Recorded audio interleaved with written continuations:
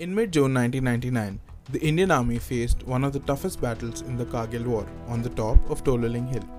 This skirmish was what turned the war completely in India's favour.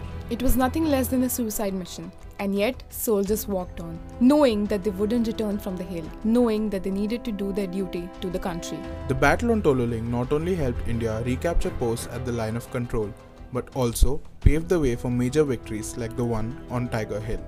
Hello, I'm Rahul Aripaka. And I'm Purvi Gaikwad. Welcome to Kargil Diaries. Today we tell you about the Battle of Tololing.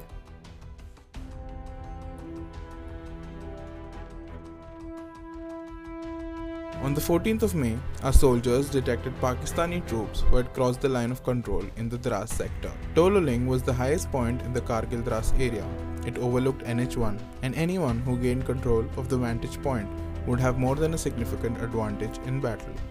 In the next couple of days, the Indian Army planned to capture Tololing. On the 20th of May, a battalion of the 18 Grenadiers were deployed. But because of the advantage the peak provided, the Pakistani forces could see Indian soldiers approaching. Indian soldiers were climbing the steep hill with practically no cover in the freezing cold, and it was an 11-hour climb. Soldiers had to choose between carrying bullets or food. They couldn't finish the climb with both. They chose to carry bullets. The guns, equipment packs and ammunition weighed more than 25 kilos, making the climb a Herculean task. For 3 days, the soldiers survived on whatever they could find.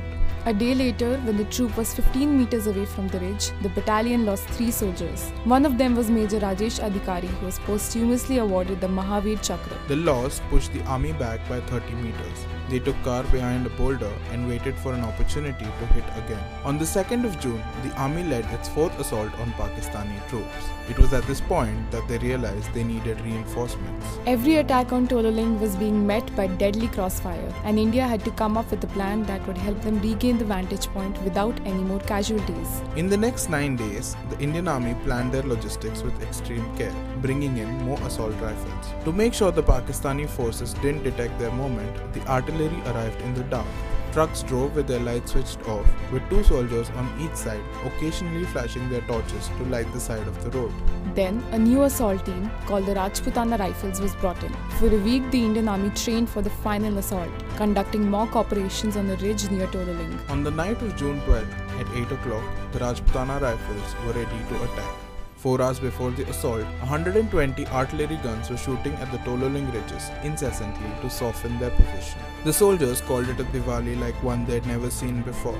While the heavy rain of bullets continued, the Indian Army sent teams Abhimanyu, Bhim and Arjun, named after the Mahabharata, to climb the ridge. While one team charged from the front, another attacked from a lower ridge so that there was no way the Pakistani soldiers could retreat, and a third team that provided cover fire. While Indian soldiers kept on climbing, shooting and digging bayonets, the Pakistani rifles kept shooting incessantly late into the night. That's when a reserve platoon, led by Major Vivek Gupta, attacked them from behind and closed on the top of Tololing Hill. Their move won India the Tololing peak, but not without a cost. Major Gupta and 6 others were killed in the process. In the early hours of 13th June, Colonel M.B. Ravindranath, commanding officer of the 2nd Rajputana Rifles, radioed the commander of the 8th Mountain Division, Major General Mohinder Puri. He just said, "Sir, I'm on Tololing top."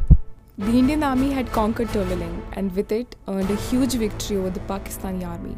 For more stories about the Kargil War, stay tuned to theeconomictimes.com.